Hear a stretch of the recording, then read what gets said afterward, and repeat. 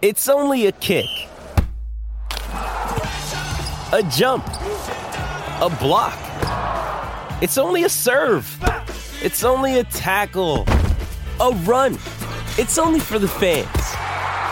After all, it's only pressure. You got this. Adidas.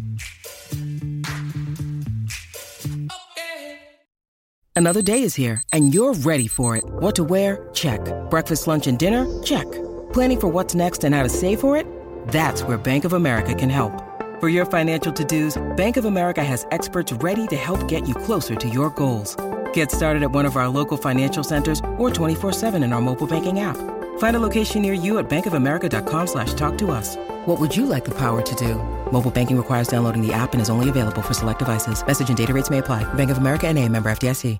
This episode is supported by FX's Clipped, the scandalous story of the 2014 Clippers owner's racist remarks captured on tape and heard around the world.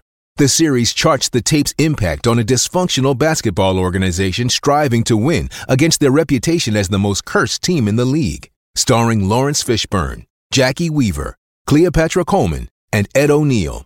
FX's Clipped, streaming June 4th, only on Hulu. If you want interesting and entertaining debate on the Premier League and other English leagues, but from a show that doesn't take itself too seriously, then check out The Whistleblowers. It's a weekly football podcast hosted by me. I used to play football, Martin Gritton, stand-up Mark Smith when he can, and music manager Gareth Dobson, who always has plenty of good chat, being a Spurs fan. We basically get football writers in to have a chat as well, and we talk about the stories that matter in English football, whether it's on the pitch or off it. It's free to listen to iTunes, Acast, Spotify, and wherever else you get your podcasts. Or you can download the Whistleblowers app and follow us on Twitter at Football Podcast. Cheers. Hello, and welcome to Stop Hammer Time. My name is Phil Whelans, and this week it's a celebratory Stop Hammer Time. West Ham United, 3 weeks now without catastrophe. And here to celebrate that anniversary, it's, as always, Jim Grant. Good evening. Hello, Jim. How's lockdown for you? I'm out of isolation today. Yes, that's right. You were isolating. I celebrated by going to Sainsbury's. Oh, excellent, excellent. Rather than having Sainsbury's come to you in a van. Yes, that's correct. There was a very good joke. The late Jeremy Hardy had a joke that went, a lot of people think that Van Morrison is poor people's Ocado. It's a very good joke. Also joining us this week, it is noted radio producer and friend of the podcast, George Mann. Good evening. Hi, George. How are you? I'm very well, sir. Very well. Still laughing my funny bones after seeing your improv on the last day of Tier 1. Oh, yes. Of tier 1 restrictions in London, when we could still go and do that sort of thing. Yes, thanks for coming to that. Yes, I did a socially distanced improv show to a socially distanced audience, which meant that the audience was like about a sixth of what we normally play to, very far apart on tables. But it was fun. I enjoyed myself. So did we. We had a great time. Yes, thanks for coming to that, George. So we have managed to avert catastrophe for another week by drawing with Manchester City. All very satisfying. I only managed to get home and in front of a screen after the 2 goals had come in. So what was it like? It was a bit of a game of 2 halves. The first half, I thought we were great. And they were a little bit perhaps off colour, but I think we really knocked them out of any rhythm that they had. And actually, it was one of those games where you didn't want half-time to come, in a way, because they were really rattled in the sort of 10 minutes leading up to half-time. We were, really starting to look like a team that thought they could win the game comfortably. And they were under a bit of siege for the few minutes before half-time, and we scored a great goal, and we got a lot of decent balls into their box. But it was always they were going to they've got quality all the way through, and they have players to come off the bench, and their substitutions changed the game. But we hung on well. We dug in and hung on. I got in after their goal had gone in, and so for most of what I watched, we were fighting a little bit of a rear guard action. George, what do you make of it? Not massively different from Jim. I thought the first half was excellent. The one thing since Arsenal, really, we've kept our shape. And we looked like we had the measure of City's attacking intent. Aguero was anonymous and he was subbed at half time. And then slightly bizarrely, I thought, brought on Foden, but he was brilliant and he completely unsettled us, I think.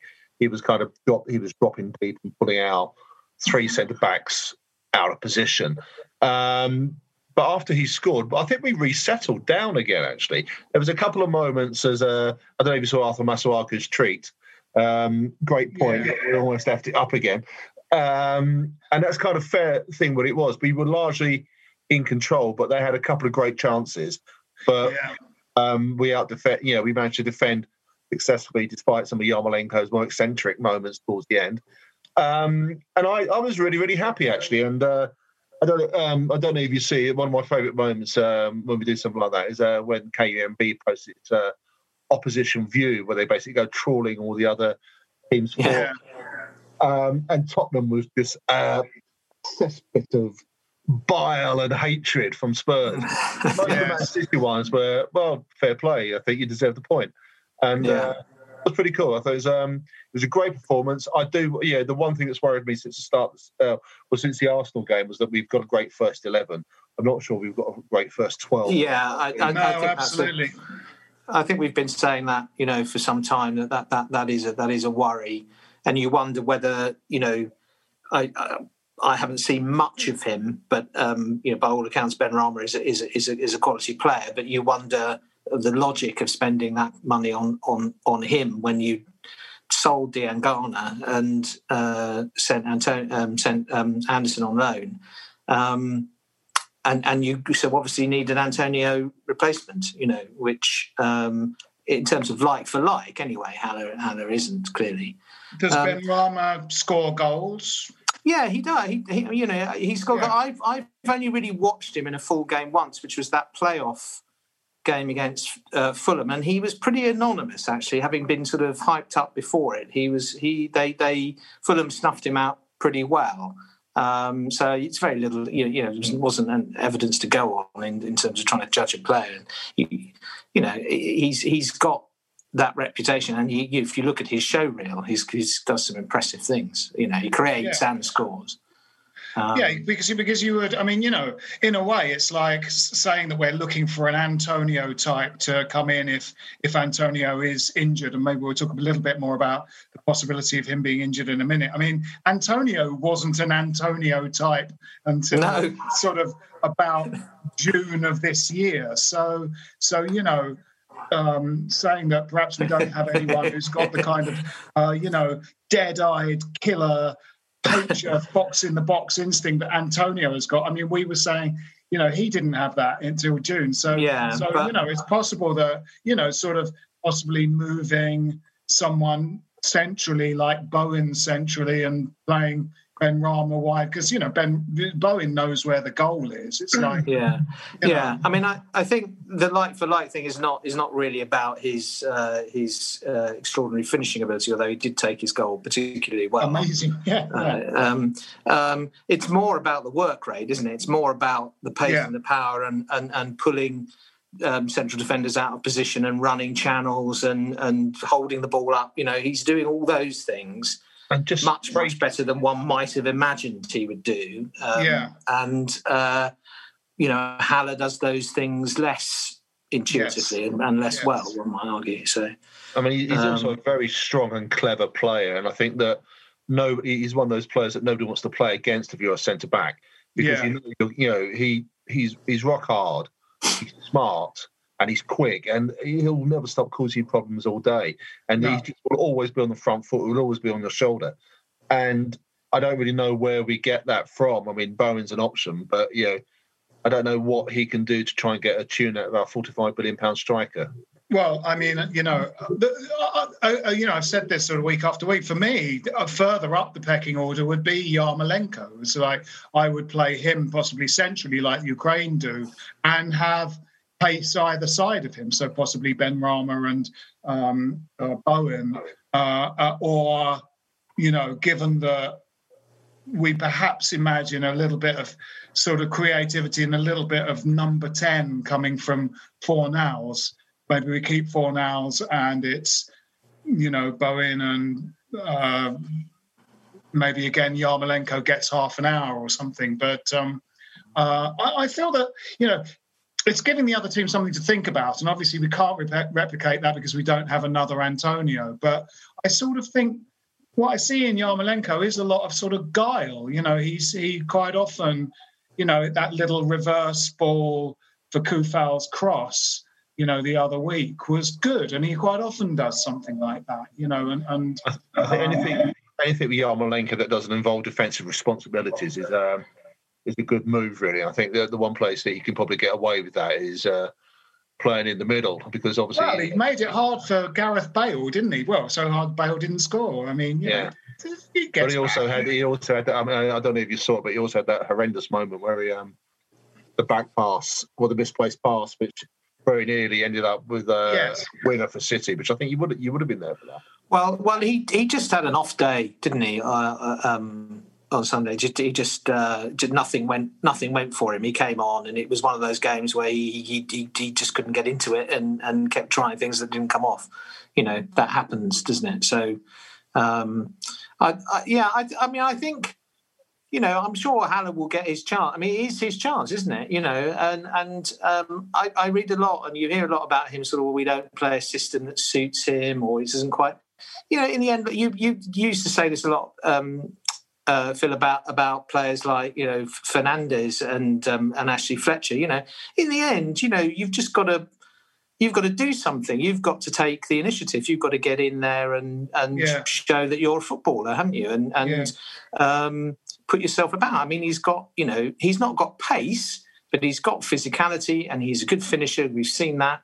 I don't see why we shouldn't. We should worry about starting with him, as long as you've got some people like Bowen and Fornals and hopefully this Benrahma guy, buzzing around him, Yarmolenko and Lanzini to come into it as well. So we've not got a shortage of quality going forward. What I suppose we've had is a shortage of kind of pace and physicality going forward that Bowen and now Antonio in that position can kind of give you. Yes. I mean, something happened that I've seen happen before, which was at the time Haller comes on, the players that should be playing around him have gone off, and he's sort of replacing them. He came on after Antonio and Bowen had left the field. I think that's a fair point. And you can't, it's very difficult to judge. He's had 45 minutes of in total of game time, I imagine, this season. So it's very difficult to judge. When he's played in those the League Cup games, he looked good until Everton. But something that is talked about quite a lot, whether or not we're winning or losing, and obviously we've been doing very well in the last few games, is Moyes' substitutions inside of the game. I've seen quite a lot about that. What do we think about it? That they say that he's very reluctant to make substitutions. I know what I think. I've got perhaps a little bit more sympathy than some of the people that are attacking him. I think managers always get criticised for substitutions, don't they? Yeah, I guess so. Yeah. I mean, I think that you've got to look at what the options he's got. Like I said, we've all said that he's got his best 11 players out there in the best system possible. So if they are coming on, it's got to be for people who are running out of steam or are injured. And he did that very well against Spurs. He rolled the dice, and he came up trumps. And I think that I think he's naturally a conservative manager. He has been throughout all his when it comes to making in-game changes. But I think that he'll have a chance to show that at Liverpool, I think, on Saturday, because I think that we will be pretty much run ragged on Halloween. And I think that if we are able to stay in it, he will be able the chance to use that bench. Now, the one thing I would say, I won't be surprised if Benrahma doesn't even make the bench again or gets on, because he was very conservative when he brought Bowen in, and he took a long time. He wanted to get him used to the group. He wanted to get him used to the kind of expectations of the Premier We didn't throw him straight in, and it kind of worked long term. Although, we were panicking at the time because we were staring down the barrel of the relegation fight. But I think, I wouldn't be surprised if Bowen is an unused sub on Benrahma is an unused sub on Saturday. Yeah. I just can't see him starting him at all. No, I think that's. No. I think something that happens. People were saying that, especially after his wonder goal against Spurs, Lanzini should have got 15, 20 minutes at the end of the game. But what I've seen happening, is that I think that the feeling that those 11 guys out there are up with the pace of the game. We were fighting a rearguard action against Manchester City, and being used to how the game is being played, what each of the 11 opposition players are doing. Sure. It's really important. And to sort of throw a player in like it's, a sort of football manager game going, this player will bring these talents. Not necessarily if they've got to get up to speed with what's happening with the pace of the game, what's going on. And it's not as easy as that to simply slot another footballer into the system. I agree. I think a lot of people are, have Fornals as their number one person to kind of drop out. Lanzini should come in for Fornals, or Benrahma should come in. And I think, again, it's a bit like we were saying with Antonio. What Fornals offers is just legs, just energy, and he's him. I think he's a quality player as well. Don't get me wrong. I don't think he's just a kind of utility man or anything. I think he's got skills, as he showed with the way he took his goal against Leicester. But I think he is the sort of unsung part of this kind of improvement in form or whatever. The run we're having at the moment. He's less spectacular than Antonio and Souček and Rice even, but his energy, his closing down, a lot of people were saying, well, Lanzini would have taken that chance when he went through, but I think my point is that Lanzini wouldn't have made that run, wouldn't have got the chance. I'm really impressed with Fornals this season. I think he's really fitting in brilliantly. Hold that thought and we'll take a short break.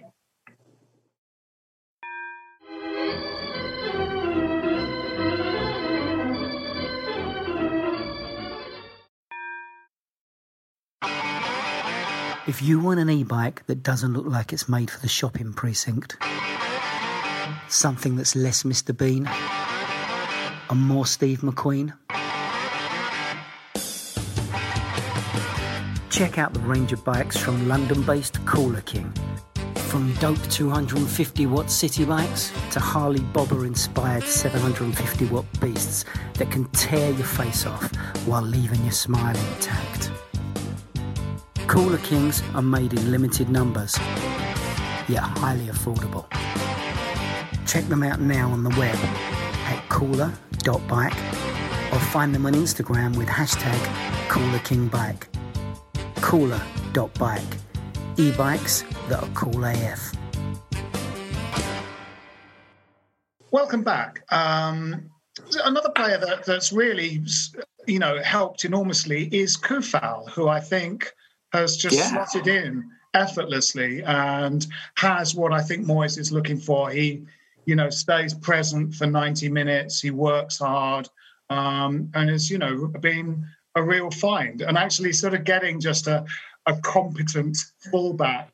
When like Jakobsen, everything we stand for, doesn't it? Yeah, that's right. I remember when Lars Jakobsen came in, who was very, a pretty meat and potatoes footballer. But I think it felt like somehow in that right back position, we sort of lacked that for a while, and just his basic competence was impressive. Yeah. I think Koufal's a really good find. The ball in for Antonio, obviously the goal spectacularly taken, but it was a great first-time cross. It was, yeah. And as was his cross in the Spurs game. Yeah, absolutely.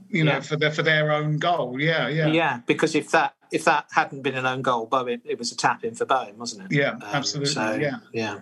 No, I was delighted he played at Spurs, because I was very worried. Played at at Spurs because I was worried about this Corona thing. He said, I don't have Corona, but then didn't play either of the Czech Republic games. But Yes. he's made a recovery and come back. We seem to have, got off relatively lightly so far with that sort of thing. We do. Yeah. Well, I think, touch wood. I mean, just one thing that sort of would like to mention some of the refereing decisions on Saturday. Oh, I'm glad you brought that up. I mean, it's the two that stand out. One is the penalty, and one is the general allowing of Man City's tactical fouling, but also the outrageous one was when Gundogan pulled. Who did he pull back? Was it Rice? He pulled back. It was Declan Rice. Yeah. Who kind of shrugged him off and carried on. So yeah, but he had both hands on his shirt. Yeah, but then you've got to book him for that. I mean, that's appalling. I thought that was appalling refereeing. I absolutely agree.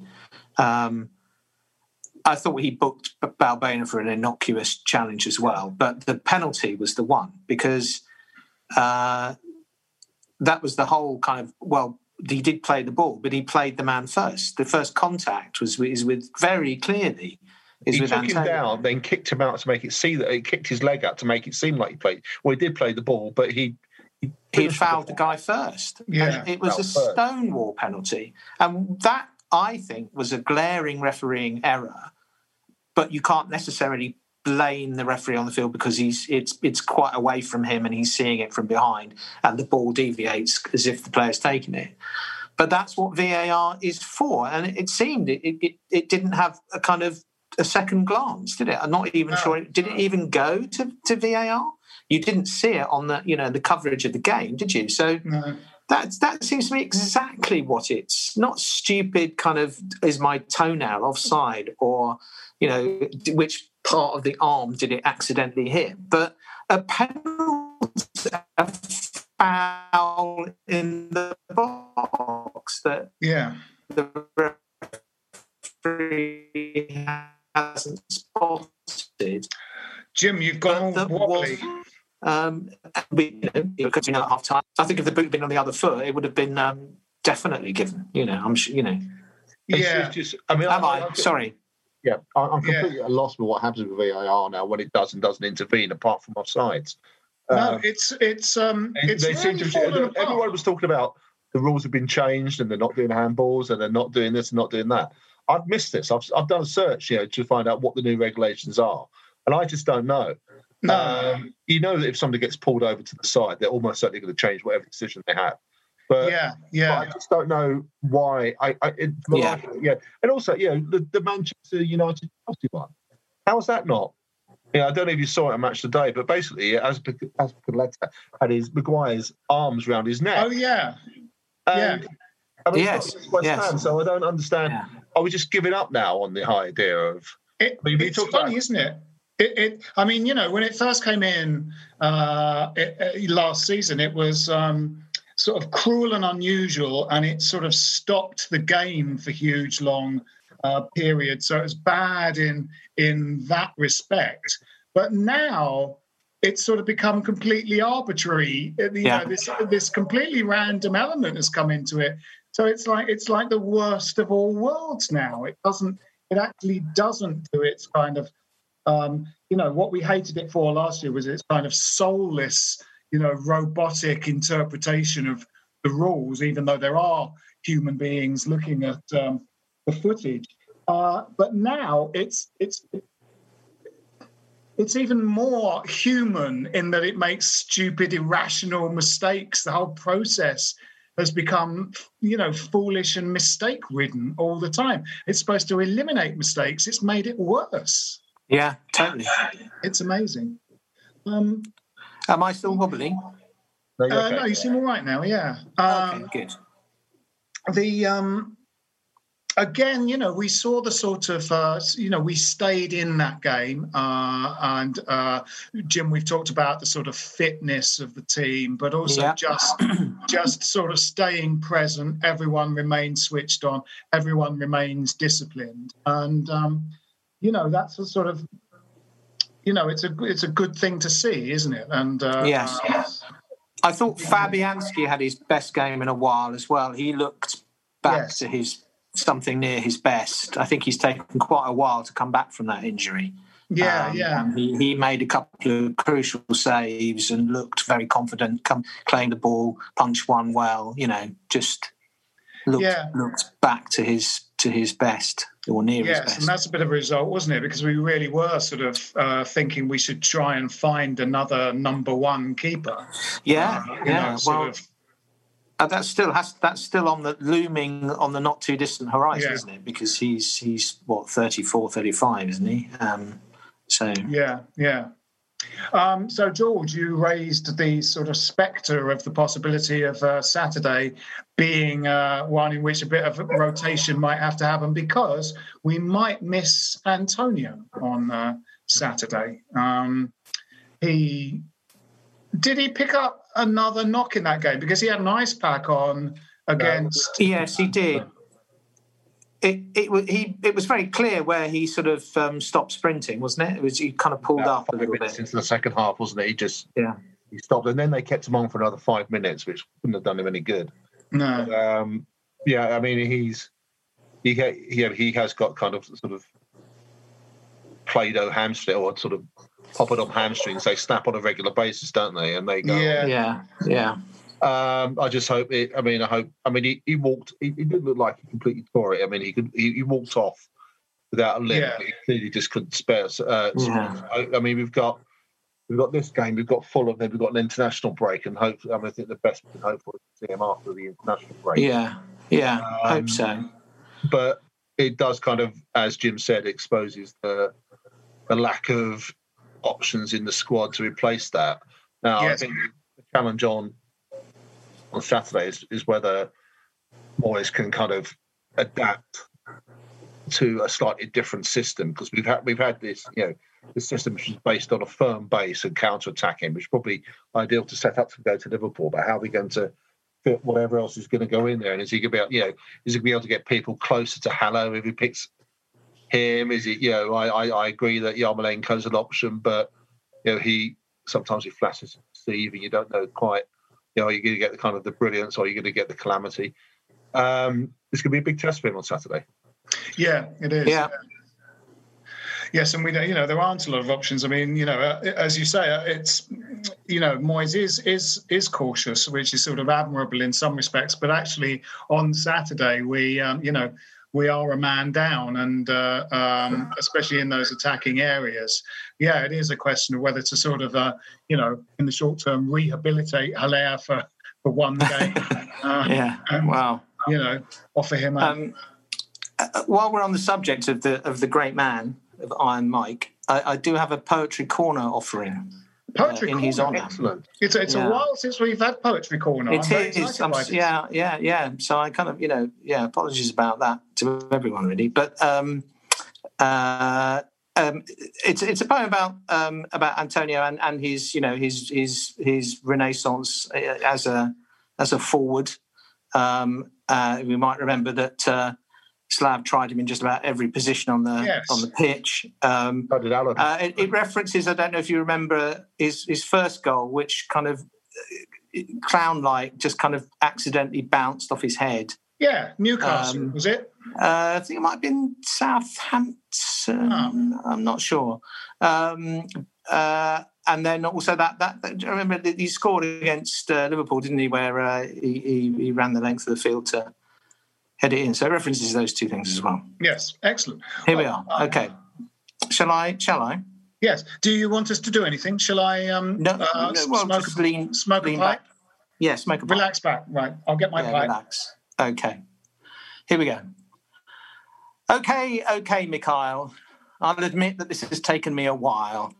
But when with guile, with acrobatic style and such tenacity you stuck it in the back of City's net, my ecstasy was tinged with some regrets that I've not written you a poem yet. So just to put that right, I'd simply like to say that I salute you, Iron Mike. In fact, I think you're ace with your power and your pace and the way you always play with that smile upon your face. But who would have said when that ball bounced off your head in front of the Bobby Moore to score your first, so unlike Jeff Hurst, that we come to adore you so, Antonio? And no one knew that night v Liverpool, when you won it by the corner flag and run 100 yards or more to stick it in the onion bag and wipe the grin off Klopp, that you would grow, if not into Di Canio, way better than one Choppio, Antonio.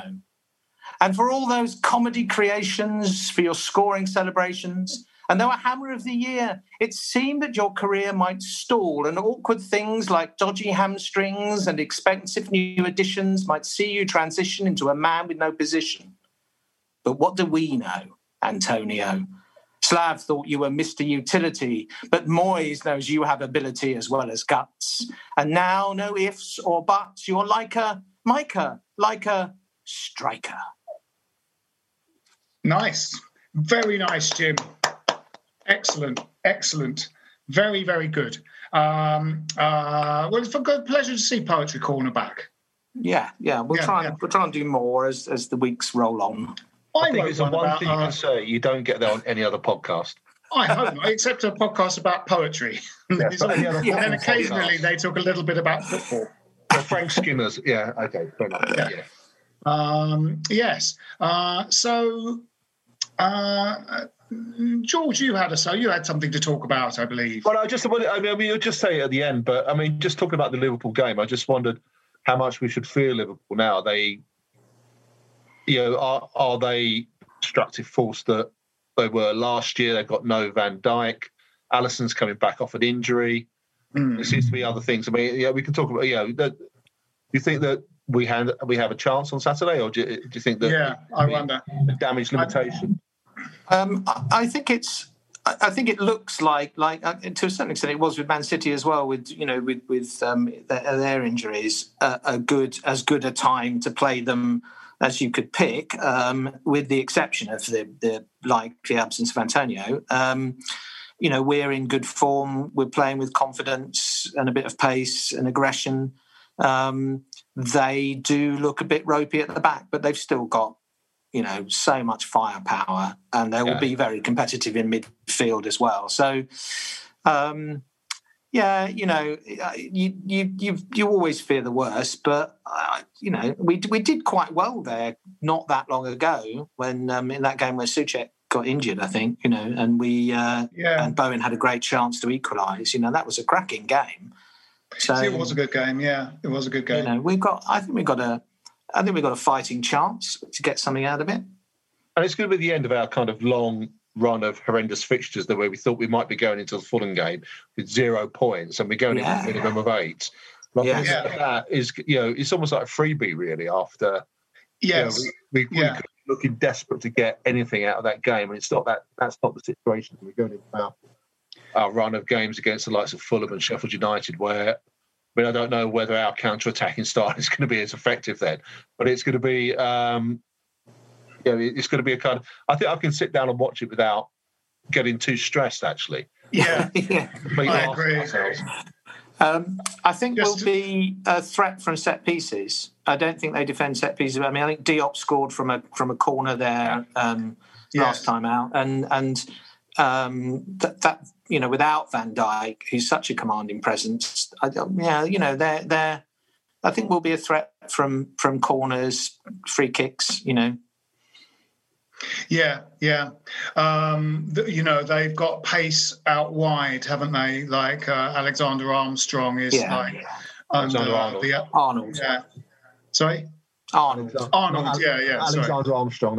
Alexander Armstrong is the quiz show presenter. Yes, he'll perhaps we'll come out of the game pointless. Yes. I think out wide they're sort of one of the most threatening teams in the division, and I think our sort of wide players are going to have to work very hard in that game. But Masuaku, dare I say it, has shown the odd. I think it's because no one says he's a defender anymore. He now does a little bit of defending. He's almost forgotten how bad he is at defending, and suddenly tries to sort of do a bit of. There was quite a sort of. He took the ball off someone's toe, didn't he? And shuffled around. I mean, there was a lot. There's also a long debate on Twitter about did he actually mean that or not? Or was it just like a lucky stumble that stuck to his foot? I think. There are lots of different aspects to the discipline of playing fullback, aren't there? I don't really think Arthur he's got quick feet and he is quite a decent tackler. The issue with him playing as a straightforward left back has always been positioning. There's always been, getting caught out of position, not having the discipline of holding the line, just doing slightly mad things. It's that focus and positioning that's the problem with him. The actual sort of up against someone with the ball, he's pretty good. And he also, last time Moyes was here, was his previous best spell.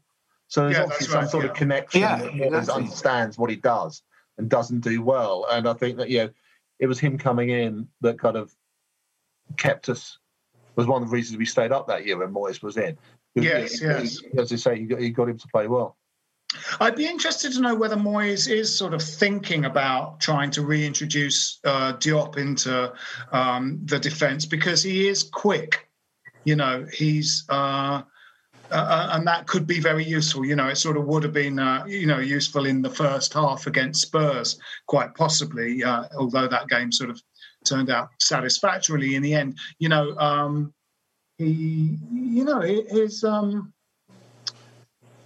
His sort of downfall was surprising, wasn't it? Because, when he first came, Mourinho was singing his praises. We were talking about how hard it was going to be to hang on to him. We were saying, it's possible that a big club might even come in for him in the winter of last season. Also Pellegrini's first season, rather. Yeah. I think he. I think obviously he was out of the game because of the COVID thing, but then, he would have been first choice, I think. But I think Balbuena has come in and has played well, and at the moment, you don't want to chop and change a defence because they learn from that, and I think they're getting better. Apart from their kind of 15 minutes of madness at the start against Tottenham, where they really weren't at it. Since other than that, they've been pretty good, and they were very good against Man City. So I think Ogbonna's class, and particularly good as the focal point of a three, as he was last time Moyes was here. And Balbuena, I was saying, Fornals is the real sort of unsung hero. If he's the second place for that award, then it's Balbuena who's surprised me with how good he's been, actually. Yeah. The thing about Diop, he's still only 23. Yeah, absolutely. He came through very young, very early, and I think he just needs to settle down and realise what he's good at, because he was strong, he was confident, and I think he had that arrogance of youth. Now, sometimes you get that with players that come through and they're just a natural exuberance, pushes them forward and highlights their strengths. Now, he needs to kind of find the way of managing those strengths so that he doesn't have the inconsistencies which have been shown at times last season. Yeah. I still think he's going to be a top player. I still think he's going to play for France for a long time. Yeah. And I think when we, in this run of fixtures we've had, we know that we're not going to dominate possession, but there are going to be games when we have to break teams down and we'll be vulnerable ourselves to being hit on the break, and then his pace might be the thing that Moyes goes for, because he is quick. He eats up the ground, doesn't he? So there were times last year that Balbuena looked like he couldn't get in a club team. So it's great to see him come back. It's so strong and something really weird happened, wasn't it? It was like he sort of went away on international duty or something, and just came back, and for some reason just seemed to have lost sort of something that took him a long time to get back. In fact, I think he had to be dropped, basically. He did. He kept horrendously giving the ball away. There was he gave the ball away for there was a mistake between him and I don't know if it might have been Fabianski in goal at the time, but or might have been Roberto for the goal at Sheffield United. And there was another game at home where he just terribly gave the ball away and it led to a goal. Can't remember who that was against. I think those might have been with Roberto as well. I've got a sort of memory of some Roberto Balbuena sort of mix-up. Yeah. Yes. So, George, what did you want to talk about? I just want to say about sort of we've just seen today that the pay-per-view, we will be paying £14.95 if we choose to do so for the pay-per-view that's going to be for the Fulham game. And I just, I think it's kind of, it really has brought out the best of football fans across the country, the way they've kind of, partially rejected it, but used it as a way to raise funds for, either, in our case, a Newham Food Bank or the Bobby Moore Fund, but, they've Dirty Leeds have come up with, £40,000 for their food bank for people who've donated their 15 quid to that rather than to the Premier League.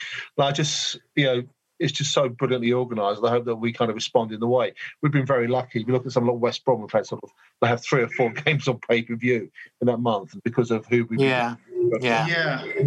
I mean, 15 quid, are you going to pay that or? No. No, me neither. I don't know. I don't want to not see it, though.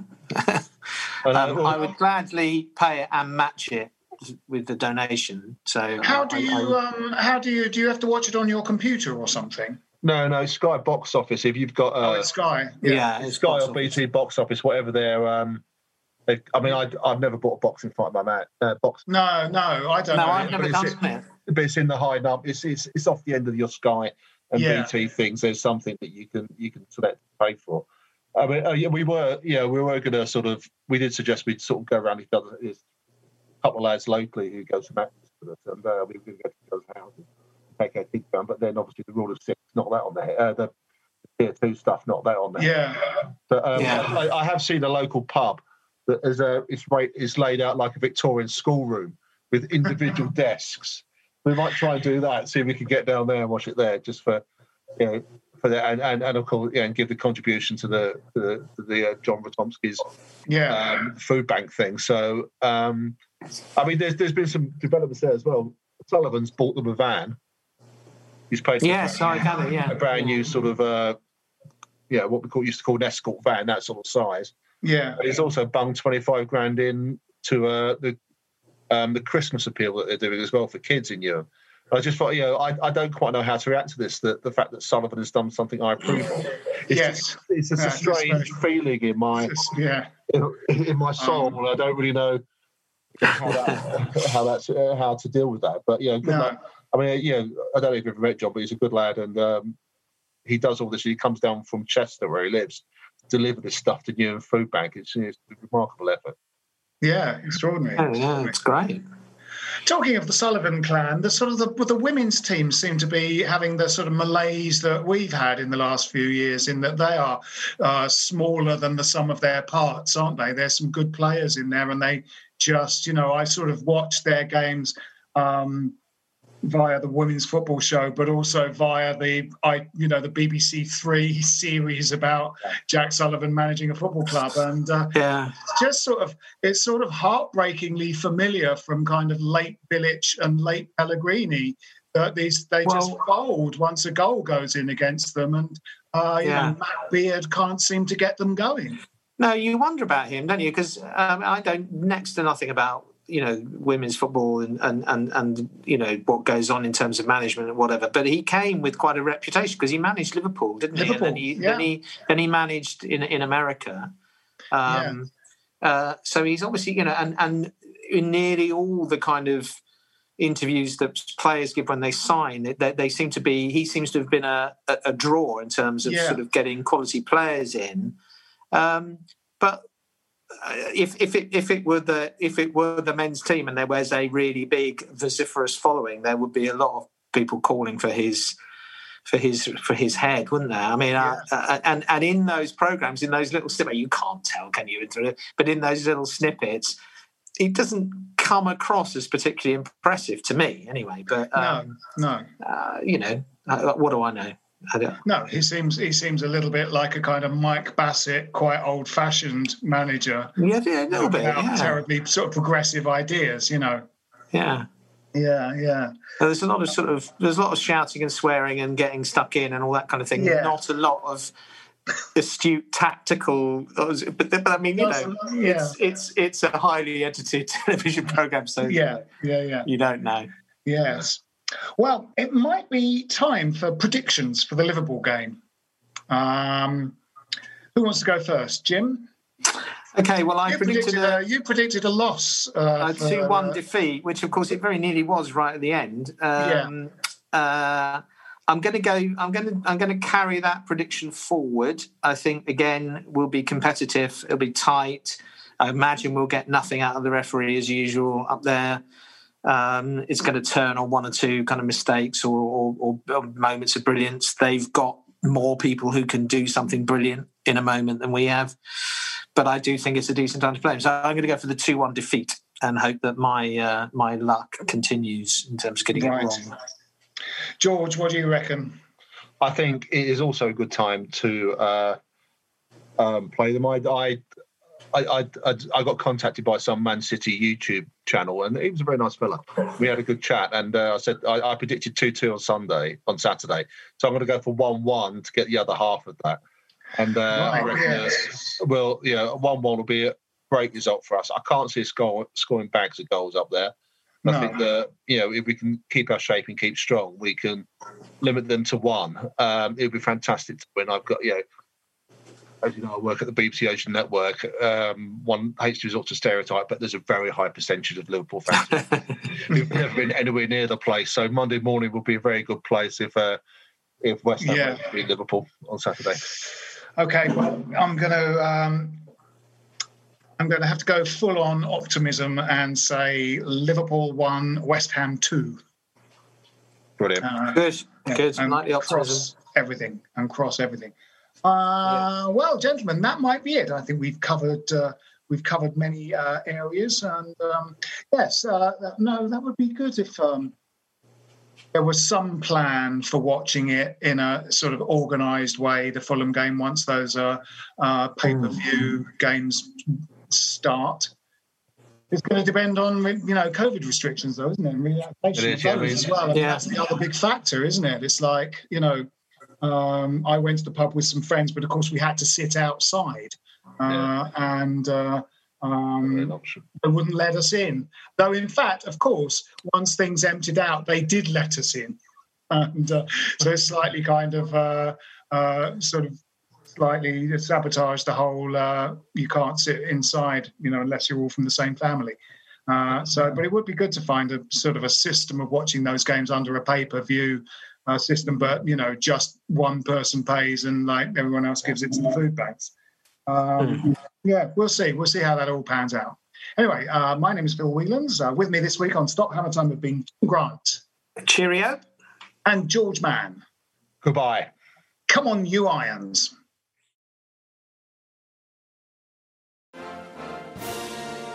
Wasn't that a great podcast? Now, if you've got 90 seconds spare in your day, come and listen to ours. It's called What Has He Said Now? And is available wherever you got this podcast. You're going to lose a number of people to the flu. This is a Playback Media production. Get all the associated links for this podcast at westhampodcast.com. Sports Social Podcast Network.